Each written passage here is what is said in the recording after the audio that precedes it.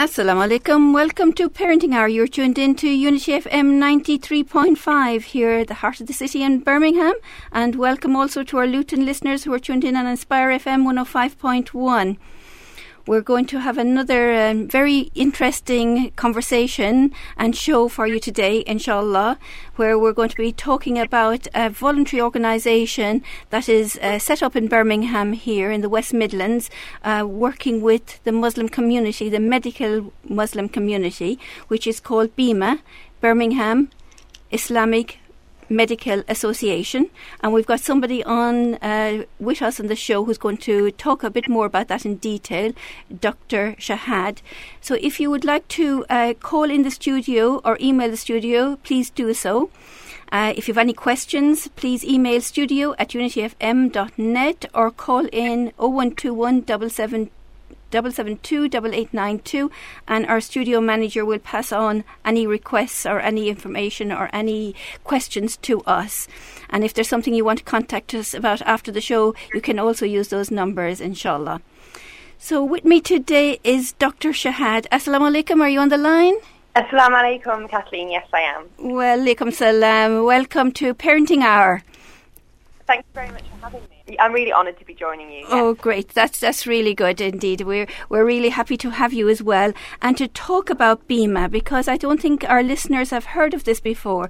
So can you tell us a little bit first about BIMA? What is BIMA? So BIMA is the British Islamic Medical Association. Oh, it's British Medical. Yes. So sorry, listeners, I said Birmingham, but it's actually British. So the B stands for Britain. Well yes, done. So you're nationwide. Yes, mashallah, it's a national organisation. So Birmingham forms part of BIMA, so you're quite right, it is a big part of BIMA, but we've also got other areas that are involved, such as London, Manchester, the Northwest, Yorkshire, and it was formed in 2013 by like-minded individuals who were healthcare professionals and felt there was a need for a British Islamic medical organisation. So they'd been discussed for several years, and alhamdulillah, finally in 2013, they formed the British Islamic Medical Association with a vision to inspire, unite and serve not only healthcare professionals, but both the Islamic and British society as a whole. And they've done this through a number of ways, mashallah. Mashallah. So how long has BIMA been running for exactly? So it'll be 5 years. 5 years, mashallah. Yeah, so it's still quite an infant, actually, or still a child, should I say, if it's relevant to parenting. Mm-hmm. So it is quite a young organisation, but mashallah, it's a very ambitious organisation, and inshallah, they're going to carry on working both, all over the UK to try and achieve their vision. Mm-hmm. And what is that vision, if we can look at it a little bit? What is it that you're trying to change?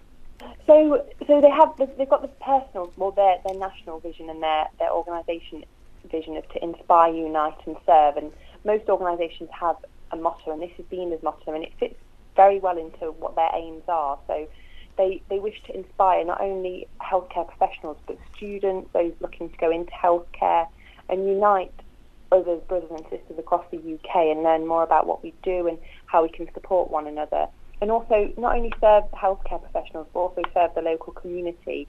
So we know there's a lot of health problems within that are unique to Muslims. So that's part of their service, is try and help Muslims with that and learn more about health conditions and how they can improve their own lives, inshallah. Mashallah, mashallah. That's really important for us all. We're all kind of working and helping our Muslim community to be able to understand medical conditions and to be better both physically and mentally. But we didn't know that there was an organisation around this that was focusing on this. I love your mottos, your inspire, unite and serve. Yes, it's a very beautiful motto. I wish I could say I thought of it, but no, I wasn't one of the founding members, sadly. But it really does encompass what BIMA is about. And what, if you can give us a little example maybe of some of the things that you've done to inspire, unite and serve over the last 5 years, that would be interesting, I think, for our listeners to hear about. Yes, definitely. So BIMA has 6 aims when it was formed. So I've discussed them briefly, but I can just summarise them. So one of them is members' education, so educating other healthcare professionals and students. And they do this on a regular basis. So there's regular both online and face-to-face lectures and workshops. They have life coaching sessions. They have courses on time management, as well as clinical courses, things about updating our knowledge clinically. But there are things outside of medicine which are really important for us to know. They've had their first conference last year. It was an excellent national conference that had a range of excellent Islamic speakers. Every 2 years we have our women's conference, so that's what I'm here to talk a little bit about. So that's the women's conference that will inshallah take place this year in Birmingham on Sunday the 18th of March. And in that we unite sisters from across the UK who are either working in healthcare, studying healthcare, or just interested in healthcare. And we talk to them about things that are relevant to Muslim women, such as balancing parenthood and working, your Islamic studies, and also showcasing the success of Muslim women. So we are very empowered in our faith to go out to work, to serve other people, but also to educate ourselves, and it's really important that we showcase this. Mm-hmm. And they also provide a community service. So like I said, they provide health talks and health promotion. They do regular lectures on conditions such as cancer screening. They've got an excellent Ramadan initiative which educates healthcare professionals on how to deal with the fasting patient. And it's also a good networking community. So from BEMA, I've met a lot of fantastic, inspiring individuals that I wouldn't have come across. And if you have any, questions related to your faith and working, there's always somebody that you can speak to. And they're also a charitable organisation, so they have links to Islamic Relief, and they have a strong charitable base to their organisation. Wonderful. Some of the things that you're mentioning there, I am so glad that they're being addressed now, because I remember a few years back, probably when we first moved to Birmingham about 15 or so years ago, people were in hospitals wondering when a patient was kind of praying, what were they doing and why weren't they moving, and maybe there's something wrong with them and they're sitting on the ground and maybe they're in a coma when they do sujood and didn't know how to respond to this, and also patients were asking for prayer mats and they were saying, what is prayer mats, what's all this? So the medical staff themselves didn't know how to address Muslim and Islamic aspects of our life. So this is one thing that you have addressed, I think, because you're doing all these talks, so you're opening it up and able to educate people in how to respond more effectively to Muslims? Yes, exactly. So the Ramadan initiative is part of that, so it's increasing awareness, because even me as a Muslim doctor, I'm not actually very experienced as to how to manage the fasting patient. Mm-hmm. So it's really important that we have a network that we can ask these questions to, but also encourage our non-Muslim colleagues that there is a way you can find out more about this, and also allow Muslims to fast in a safe manner.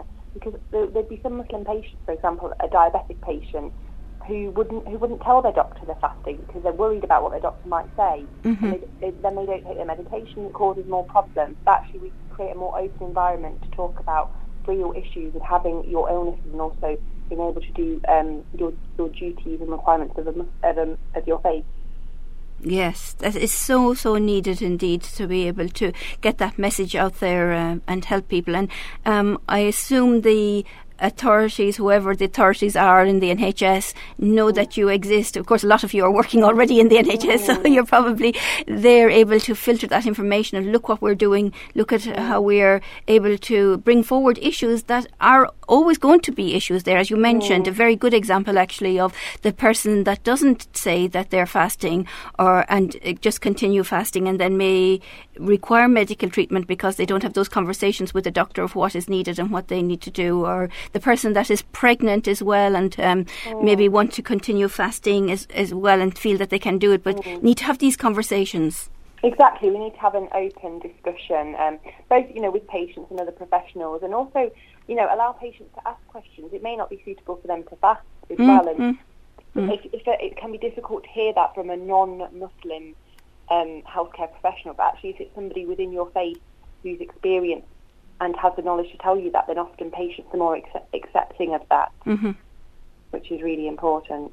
Yeah, and another way of doing something. So another example come to my mind, maybe you have broken your leg and you've got one of these plasters on it that you can take off just for a few minutes, but you have to keep it on for the rest of the day, for example, and how you can do wudu when you've taken it off and wear socks and then put it on for the rest. It would be somebody that is Muslim and medical that would be able to give that advice and understand the position rather than somebody that didn't understand it.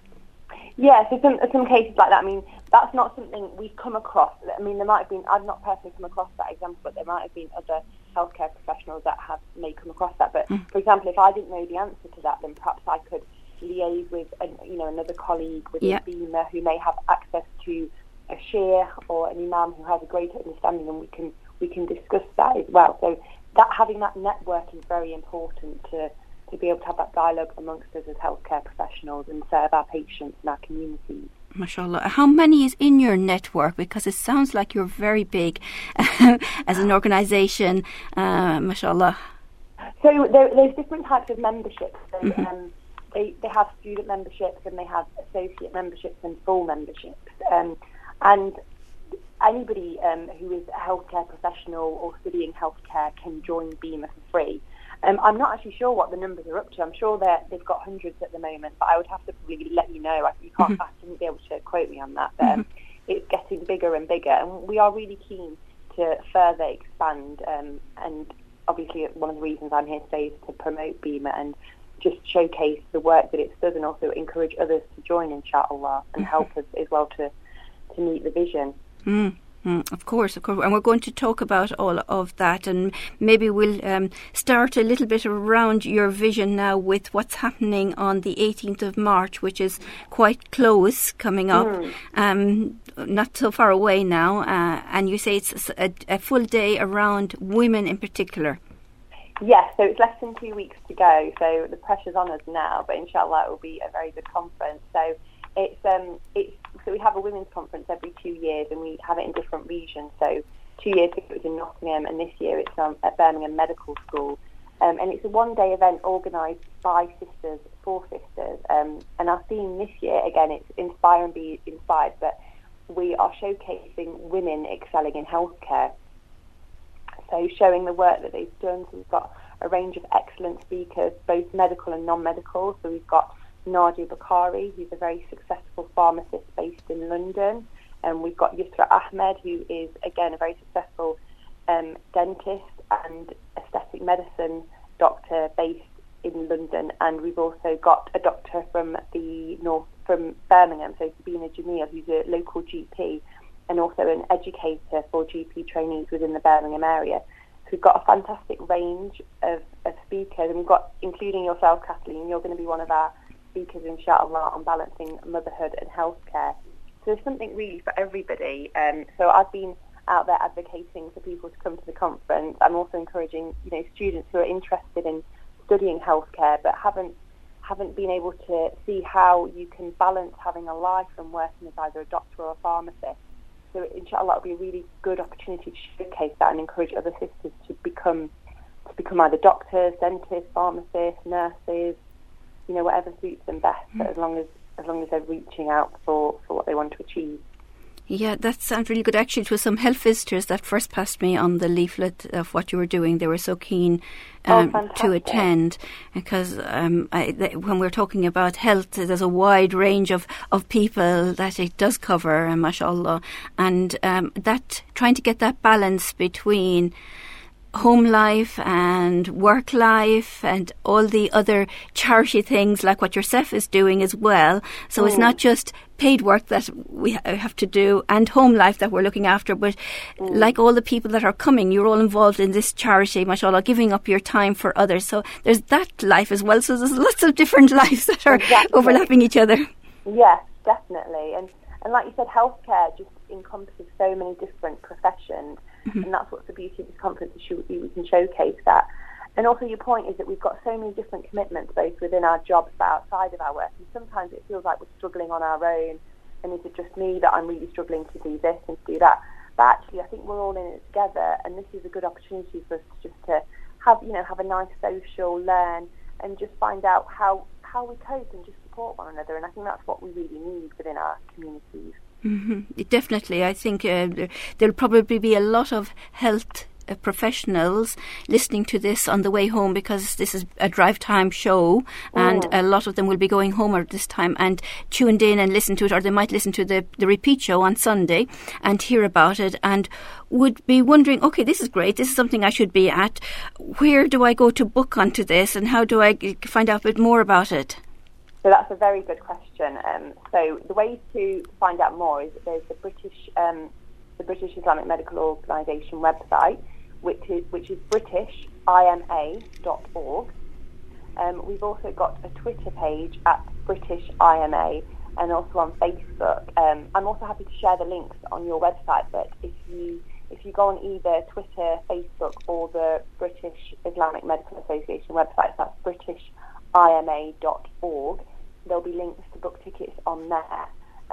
So yes, please do book and find out more about it, because it is very good. And if you can't attend the conference, and there are other events that BIMA regularly hold, so there's plenty of opportunity to attend one of our events. It sounds really good, and actually we must get tweeting it a bit more indeed, and hashtagging you into our tweets. Yes, please. Yes, indeed. So I need to find that again at British IMA.org. You were saying is the hashtag? Is that right? No, that's the website. That's the website. www. Yeah. So it's at British IMA is the Twitter. Is a Twitter, granted. It's still very complicated getting used to all these different aspects of social media, but yes, we do have a Twitter account. Thankfully, I don't do it. I think I would struggle to manage Twitter. So it has someone leading that. Yes, it is a bit of a struggle indeed to get everything done. But I think it is very useful of getting the information out there, and a lot of our professionals are using it, of course, and very used to it. And I pick up a lot of information about NHS and about changes and about mental health from Twitter now, and even papers, research papers.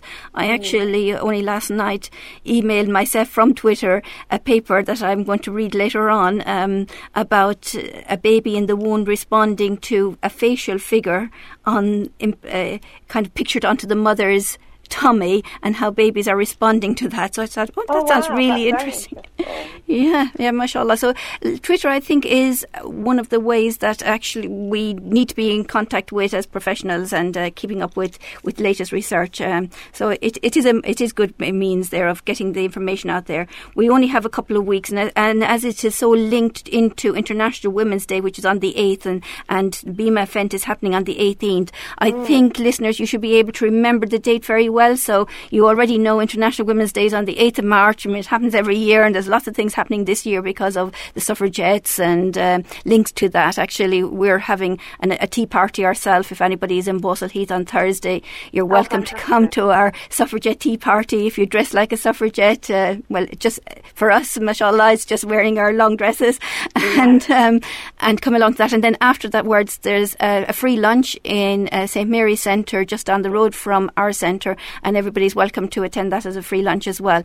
So listeners, if you're tuned in and listening to that, please do come along to that. And then on the 18th, which is only 10 days after that, on the Sunday, this conference is happening, that you can find out and learn more about different professions. And we're going to go into it in a little bit, the different professions that will be there and the different doctors that will be there, and how it would be useful for somebody that's thinking of going into the health profession, and why they should come to this. So at the moment, Dr. Shahad, I know of a young person.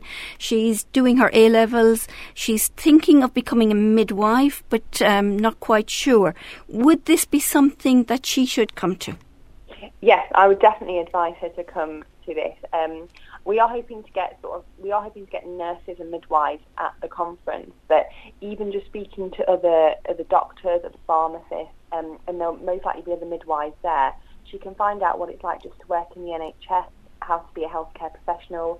Some of us may have contacts with other midwives, so if she was interested in speaking to a midwife, we could certainly arrange that. Mm-hmm. But I would definitely advise her to come. I think if I'd known about this when I was applying to university, it would have definitely been eye-opening, and it would have given me a great opportunity to speak to other sisters about how they got to where they are. So yes, please encourage her to come, inshallah.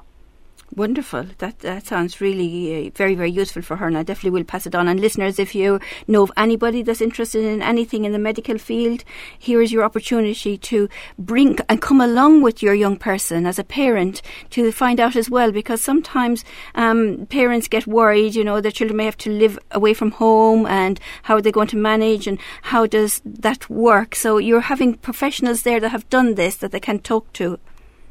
Exactly. And I remember I had the same sort of issues when I was going to university. Understandably, my parents were concerned about me living away from home. Simple things about where to get halal meat, how to find out the prayer timetables.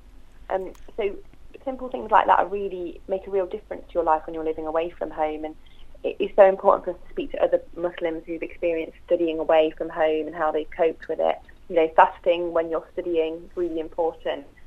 So yes, please, if anyone is interested in either studying medicine, dentistry, pharmacy, anything in healthcare, then please do bring your children and come along, or children bring along your parents so they can see what it's like, so you can show them the beauties of working in the NHS. And that will really, really reassure parents, because I think, especially in nowadays, parents worry about if they live away from home, who are they going to be mixing with? Will there be Muslims there? Will they know of other Muslims? Will they be able to eat halal meat, as you mentioned? Who will influence my lovely child that I've nurtured for the last 18 years? And now is the first time they're moving into the big, wider world. Who will be there influencing them? Who will be there if they've got queries, if they've got problems? So all of these questions are probably running around in parents' minds.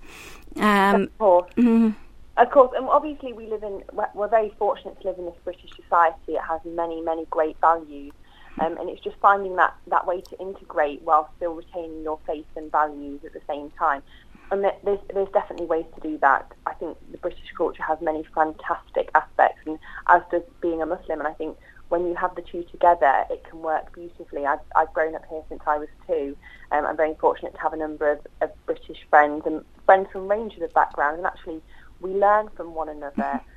So sometimes moving away and integrating in different communities is actually beneficial, because we can show them the beauty of our own religion, and we can learn from them and they can learn from us. Wonderfully said, and mashallah, that's maybe what just a parent's near to hear, because sometimes if they haven't experienced this in the past, the fear of the unknown is greater than what it actually is. So as you're saying, there's a lovely community out there. We're living with British values. There's good people, no matter what faith and background they're from, that will help and encourage and support each other on their journey through university. Exactly. So I grew up in Leicester and Nottingham, which has a strong Muslim community, but I had friends from a range of backgrounds, and then I went to do my medical degree in Newcastle. And if anyone's been to Newcastle, there is a very small Muslim community, and when you're a student, that's even smaller. So I wasn't particularly aware of any Islamic organisations. So, the majority of my friends were Caucasian, Christians, other religions, but actually we got on so well. So, I would attend dinners, but they would ensure the food was either vegetarian or halal. Again, I would encourage that if I was fasting, they would break their fast with me. One year we had an Eid celebration because I couldn't go home, so we had an Eid dinner at my house. So they learnt so much about it. And my friends had never met a Muslim before, had Muslim friends. They didn't know the difference between a temple, a synagogue, or a mosque. So they were able to learn more about that. And obviously, I'm an Arabic background, so they loved trying the Arabic cuisine. So it was fantastic. And I got to try a number of northern things. It's very rural up north, and it's very beautiful, and that's all relevant to our faith. Islam encourages us to move and see the world around us and interact with other people, but what we have to remember is to keep our own values and our faith, and that's very easily done. It is indeed, and I think sometimes parents fear because they don't know, but when they see people like yourselves, positive role models that have been through the system and have come out of the other side and have experienced this, and you know what you're talking about because you have experienced it, and they often do relax then, thinking, oh, okay. It's easy to go to Newcastle and let my loved one stay there. My daughter, it must have been, probably unusual for your parents all the way to Newcastle. If she's got a problem, what am I going to do? But when they saw you making friends and integrating, and because of your experience, of course, beforehand as well, it helps them to relax. Yes, and obviously open communication between parents and children is vital for that. So parents shouldn't be blind to what goes on in our societies. Muslim kids that are just as affected by problems such as abuse, such as bullying, as other children are. So it's important that for parents to be aware of this. Inshallah, it won't happen to their child, but just having that discussion with them so they can approach their parents if there are any problems is really important, and it helps the child to mature and also allows them to relax that actually I've got my parents who I can talk to about these things and they can support me. So having open conversations with children is really important. Which is something that I'm going to be talking about on that workshop actually on the 18th of March, mashallah, because we find that it's an issue no matter what age the child is. Communication comes up over and over and over again, and so we're going to go into that in a little bit more depth on the 18th of March, listeners. We're talking here about the MEMA conference on the 18th of March. If you want to find out more about it and you've got a chance over the commercial break, do go to the website, which is www.britishima.org, or if you're on Twitter you can go to @BritishIMA and find out a little bit of information. We're actually going to come back after this commercial break, so do keep tuning in, where we're going to talk more about what's happening and more about how we can, the medical community, support each other and support the wider community, inshallah. So please do not go away, do keep tuned in, inshallah. Assalamu alaikum.